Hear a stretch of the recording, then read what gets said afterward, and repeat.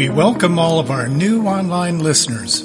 Hi, my name is Dr. Stephen Finney, the hosting pastor of Lukewarm Church in IOM, America. My wife Jane and I are blessed that you decided to join us. XL represents Exchange Life. Our church is an outreach of IOM America. Everything we do sits upon the pedestal of compassion. So let's get started.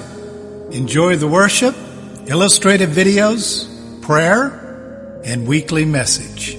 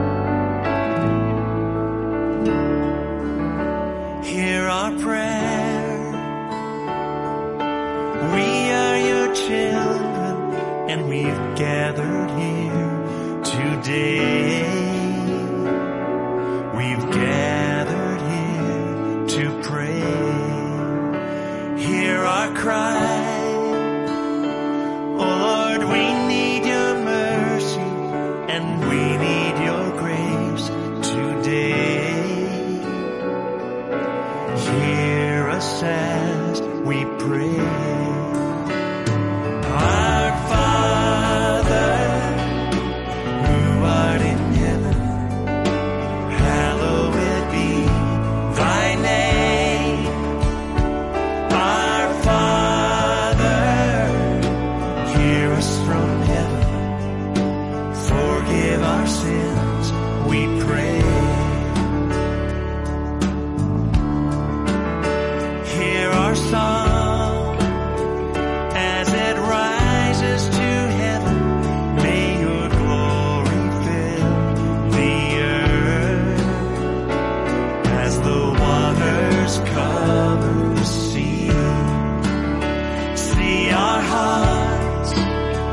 and remove anything that is standing in the way of coming to you today. Our Father, who art in heaven, hallowed be thy name. Our Father, hear us from heaven, forgive our sins, we pray. And though we are few, we're surrounded by many who have crossed that river before. And this is the song we'll be singing forever. Holy is the Lord. Holy is the Lord. Holy is the Lord. Holy is the Lord. Let's worship the Lord. Holy is the Lord. Holy is the Lord. Holy is the Lord. Holy is the Lord. Hear our prayer. We are your children, and we've gathered here today. We've gathered here to pray. Hear our cry. Oh Lord, we need your mercy, and we need your grace today. Yes, we do. Hear us as we pray. Sing it, our Father. Our Father, who art in heaven, hallowed be thy name. Our Father, hear us from heaven, forgive our sins, we pray. Our Father, who art in heaven, hallowed be thy name. Our Father, hear us from heaven, forgive our sins, we pray. Forgive our sins, we pray. Forgive our sins, we pray. Oh yes.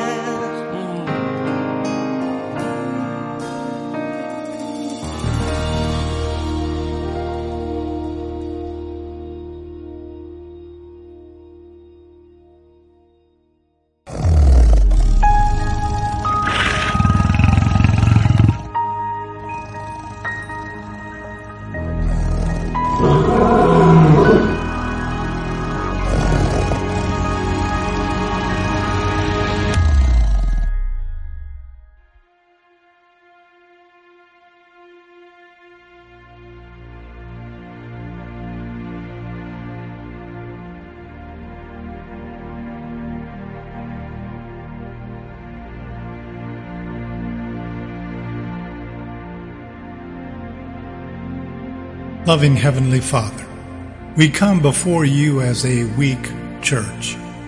We acknowledge that much of our faith tends to hide within the walls of being lukewarm. We renounce this, O Lord. I take by faith the helmet of salvation on behalf of all authentic born-again believers. I recognize that our salvation is the person of your Son, the Lord Jesus Christ. We choose to cover our minds with the mind of Christ. We desire for you to fan the flame of the Holy Spirit that lives within us. We ask that you release the mind of Christ through our own minds. Let our thoughts be your thoughts. We open our minds fully and only to the control of the Lord Jesus Christ. And that is you, Lord. We replace our own selfish and sinful thoughts with your thoughts. We reject every projected thought of Satan and his demons and request instead your mind, Jesus. Grant us the wisdom to discern thoughts that are from the world, from our culture, from our old sinful thoughts and reactions, all belonging to the kingdom of Satan. We believe you, Jesus, are the Son of the Father. You died on the cross for our sins, and that you, Jesus, are truly God as well. We believe in the Trinity, you as the Father, Jesus, you as the Son, and in the Holy Spirit. We confess we were once sinners, totally separated from you. We choose to accept your forgiveness for our sins through the power of your blood, Jesus, which you shed for us on the cross. If by some chance the Spirit does not live within some of those who are praying this prayer, we now ask, O Lord, that you send the Holy Spirit to live inside their mortal bodies. We praise you, Heavenly Father, that we may know the mind of Christ as he hides the word within our hearts and minds. Open our hearts to love your word. Grant us the ability and capacity to memorize large portions of it. May your word be ever over our minds like a helmet of strength, which Satan's projected thoughts cannot penetrate. Cause us to allow the Holy Spirit, the life of Christ within us, to fulfill the discipline of daily living, to appropriate your salvation. O Lord, cause us to reject the lukewarm culture. Set our hearts aflame with the power of the Holy Spirit. May we not associate with the Lukewarm Church, which you have titled the Church of Laodicea. Father, we thank you for who you are, the way you are, for being a God who's in control of all circumstances in our lives, in the lives of those who are in your church.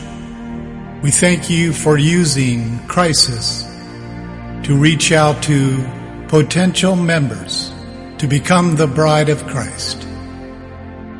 These things we lay before you in your precious name, who is our Savior, the Lord Jesus Christ.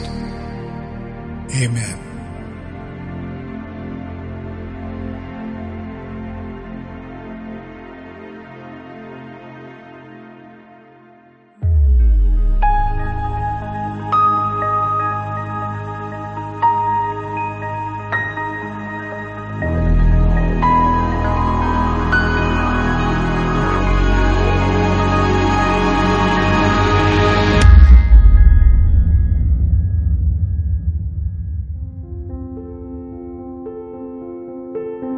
Greetings, listener. We're glad that you have decided to join us today. You have jumped into a series that we are doing on the book of Revelation. Today we're going to be focused on the lukewarm church, and we're going to explore how the lukewarm church has worked its way into our culture today. Let's take a look at our scriptures for today. We're going to be reading out of Revelation chapter 3, verses 14 through 22. It says, "To the angel of the church of Laodicea write, the Amen, the faithful and true witnesses. The beginning of the creation of God says this, I know your deeds, that you are neither cold nor hot. I wish that you were cold or hot.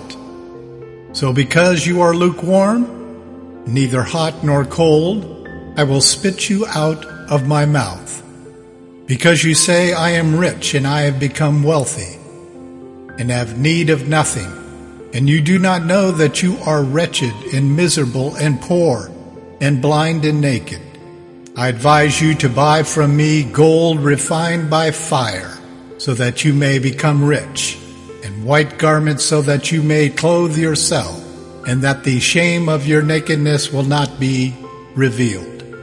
Salve to anoint your eyes so that you may see. Those whom I love I reprove and discipline. Therefore be zealous and repent. Behold, I stand at the door and knock. If anyone hears my voice and opens the door, I will come into him and will dine with him, and he with me. He who overcomes I will grant to him to sit down with me on my throne, as I also overcame and sat down with my Father on his throne. He who has an ear, let him hear what the Spirit has to say to the churches. The church of Laodicea reveals the details of the final state of apostasy, which means falling away. Laodicea was located about 40 or 50 miles east of the church of Ephesus. The city's name comes from the wife of Antiochus II, and her name, of course, was Laodice, the Samaritan who ruled in the early days of the city in and around 261 BC. The town didn't amount to much until it came under the rule of Achaeus. In 220 BC, the town became a city, and the city became known for their wealth, extreme wealth. In fact, by the time of John, it became the most important and flourishing commercial city in Asia Minor. Laodicea had a small problem. That problem was earthquakes. This area seemed to be plagued with natural disasters. Every time this great city began to enjoy their wealth, wham, another disaster. By the time John began to write about this church, they had regained the glory and wealth lost during the great earthquake of AD 62. From all accounts in Revelation, this wealthy, great city began to affect the condition of the church. It appeared strange that their riches and sorrow were consistently in harmony with each other. God said that the love of money is the root of all evil, and that certainly was the case with Laodicea. Very few rich people serve God, and few rich churches serve God. Money is a compulsive substance which acts like a master all by itself. Jesus stated that it was, quote, easier for a camel to get through the eye of a needle than it was for a rich man to get through the gates of heaven. And this clearly communicates the problem within Laodicea. We could actually rephrase the statement to be, it's easier for a camel to go through the eye of a needle than it is for a rich church to get into heaven. This is the warning that is being given to the church of Laodicea. This is certainly a fact that is difficult for us to understand, and that is the riches and true spirituality somehow do not mix. They are like oil and water. As long as you shake it up, earthquakes, you can eat from it. And that's exactly what this community did, as well as the church. This church was known for its luxury, self-satisfaction, pride, worldly Christians, and a revitalizing of the Tower of Babel. Today, God has completely leveled the city, several times in fact. Its wealth is no more. The people are scattered, but we do find them in churches throughout the generations. And their splendor lies in a pile of dust. All it takes is 1, 2, or 3 pandemics, and God will have the church on its knees, no longer able to rely upon their big budgets, their gold-plated walls, nor the people that are supporting and giving their funding from their wealth or poverty to help sustain these Tower of Babels that have been built that we are presently calling churches. Yes, there is a ruins showing signs of the Romans' extreme lust for going over the top. But God did not allow another city to take its place. As you look in biblical history, you'll find out that once God was finished with Laodicea, he truly did spit them out of his mouth. Our concern for today in modern culture is, will he do that again? In Paul's day, some 30 years before John was put on the island of Patmos, the conditions of that particular assembly bothered Paul tremendously. What we find in Colossians chapter 2, verse 1. Paul was troubled over their pride, material idolatry, and selfishness. They clearly did not need God. Why should they? They're able to buy anything and everything they needed. Paul noted they found glory in what they had, not in what they possessed in Christ Jesus. The struggle Paul experienced in his day is no different than today. Since the Church of Laodicea is the symbolic period of the day of Pentecost to the day of rapture, we are in need of evaluating the same issues this early church faced many years ago. Christ introduces a new title for himself in this passage. He calls himself the Amen. This title is a Hebrew word meaning both the true, unchangeable nature of Christ and the unchanging message of God's Word. Scholars of Hebrew tell us the actual meaning for the word Amen is literally translated as truth or believe. Therefore, Christ is starting his introduction to the Laodicean truth as he is truth. So when we hear the word truth spoken, we better be certain, absolutely certain, that we're speaking of the life of Jesus Christ. The second title Christ gives himself is the faithful and true witness. Because of the sins and frailties of man, Christ is the one and only true witness. The rest of us fall short completely without his life. Finally, he refers to himself as the beginning, representing the Alpha and the Omega, the beginning and the end. Now comes the rebuke. It states, I know your deeds, that you are neither cold nor hot. I would rather have you cold or hot, so that because you are lukewarm and neither hot or cold, our issue becomes relevant for us today. If, like most people, a cold drink is refreshing and a hot drink is comforting, but a lukewarm drink is distasteful. This is the message being communicated here to this church. Christ would actually prefer this church to be as cold as ice if necessary, but he would prefer for the church to be hot, inflamed by the Holy Spirit. Lukewarm is indifference. They were without the spirit of fire, but they did not run around publicly following Satan directly. It ended up being a way of serving Satan indirectly, and that's what indifference is. They were just indifferent to the power and conviction of the Holy Spirit and the angel who was assigned to this group, this church of believers. The Laodicean members were indecisive, spineless, and not willing to take a stand for anything representing the life of Jesus Christ himself.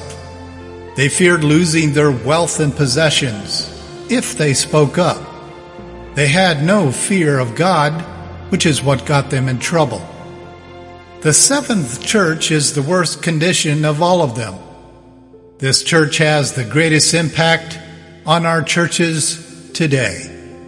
It is like a cancer that has a mission to pass itself down from generation to generation, much like how viruses work from generations to generations. The ultimate goal is to steal, kill, and destroy. Christian wealth is viewed by our present society much different than the way Christ was viewing the wealth of the Church of Laodicea. Yes, many of these leaders and their ministries fall into the category of being Laodicean, but the truth is, prosperity doctrines only work in a prosperous society. If the Bible is correct, and God bringing a close to such Christian prosperity, then the church is going to be in deep despair very soon. Verse 17 shows us Christ's primary concern, remembering it says, "Because you say I am rich and have become wealthy and have need of nothing, and you do not know that you are wretched and miserable and poor and blind and naked." Wow, that's quite a statement. Talk about reading the hearts of modern Americans and other countries that seem to bathe themselves in wealth. Because of their wealth, they needed nothing, at least in their eyes. Wealth has a way of covering our wretched and miserable conditions. It makes us feel good, look good, but in the end, we are still blind and naked before the Lord. Authentic ministries is key. Many times I have questioned the Lord why He keeps our little ministry living hand to mouth. After studying the historical elements of the Church of Laodicea, I have no further questions regarding this issue. Needs create dependency, and dependency forms intimacy with a provider. Christ is offering this challenge to all of us, not just the lukewarm Church of Laodicea. I've come to realize that whatever I am and whatever I have, I am to be well content. It is through that lack that I find my true intimacy in Christ. Verse 18, Christ offers the church some counsel. He says, "I advise you to buy from me gold, refined by fire." Both in the Greek and the Hebrew, that fire means a refinement or a purification process. He went on to say that you may become rich, and white garments that you may clothe yourself, and that the shame of your nakedness may not be revealed, and the eye and the salve to anoint your eyes so that you may see. The refined gold is the purification process of our souls, most likely what we would call today persecution. His offer of white garments can only be obtained through salvation. Therefore, He is requiring of them to have a born-again conversion through Him. The white robe is offered to us because He dipped His robe in His own blood. This is the one and only way they can cover their nakedness before God. The eye salve is the anointing oil of the Holy Spirit, and touching their eyes, touching our eyes, opening our eyes to the truth, so that we may be healed in order to see the truest things of God. Now comes the repentance part. He said, "Those whom I love I reprove and discipline. Be zealous therefore and repent." Jesus is obviously communicating His great love for this church. He wants them to be hot for Him. The only way this can occur is the conditions that He sets before them must be accepted as a refining fire to come to repentance. He warns them of the process, being disciplined, being refined, and now He sets before them a way out. In verse 20 it says, "Behold, I stand at the door and knock. If anyone hears my voice and opens the door, I will come into him. I will dine with him, and he with me." This is the infamous verse of salvation, used by bridal members throughout all the generations. Since the day of John's writings, he has clearly laid out a pathway of becoming born again. And that requires being filled with the Holy Spirit. The Holy Spirit is living in Jesus Christ. The Holy Spirit is the Spirit of the living God. He stands, He knocks, and He waits. If we do not open the door, we lose. Jesus coming into us is the sealed hope of eternal life and blessings. This church is being offered the most gracious act of all eternity. Let's hope They hear the knock, open the door, and allow him to come in and dine with them. Dining is a very important part of Hebrew culture. When you dine with someone, you're accepting them unconditionally. This is a message for all unbelievers living in the church, thinking they're saved, but they are not. He even speaks of their reward. He says, "He who overcomes, I will grant to him to sit down with me on my throne, as I also overcame and sat down with my Father on his throne." We could easily paraphrase this as, "If any of you overcomes this lukewarm state, you are in and accepted by me, Jesus Christ, as your Lord and Savior. I will give to you the right and privilege to sit with me on my throne as my beloved bride." May we all have ears to hear this message. Each and every believer suffers with moments, days, months, or years of being lukewarm. Quote-unquote believers are leaving the faith by the droves, even as you're listening to this message today. It is almost as if there's a great apostasy that has already started. This is one message we cannot pass off as being just for the lukewarm church in Revelation. We all need to be heated up by the Holy Spirit. Coming up in our next message, it's called Looking into Heaven. This is when we shift from John looking to the 7 churches to turning around and looking at eternal things in heaven. We're going to speak from Revelation chapter 4, verses 1 through 11. We're going to talk about the throne and worship center. We're going to talk about what that open door does and can accomplish, and what it looks like through the eyes of John. We need to spend a little time talking about the importance of rapture. Then the 5 points of the storm that is about to come. We need to also focus on seeing life, seeing circumstances, seeing the world through the eyes of Christ, and how that's done. John sees a rainbow, and it's not the rainbow that most people are thinking. He also references the sea of glass, which is a very interesting topic we will be covering. And of course, those confusing, but in my mind, not so confusing creatures that are spoken of in chapter 4, and what their characteristics have to do with John's vision. We thank you for joining us today. It's been an exciting topic, and we look forward to having you join us in our next message. Until next time.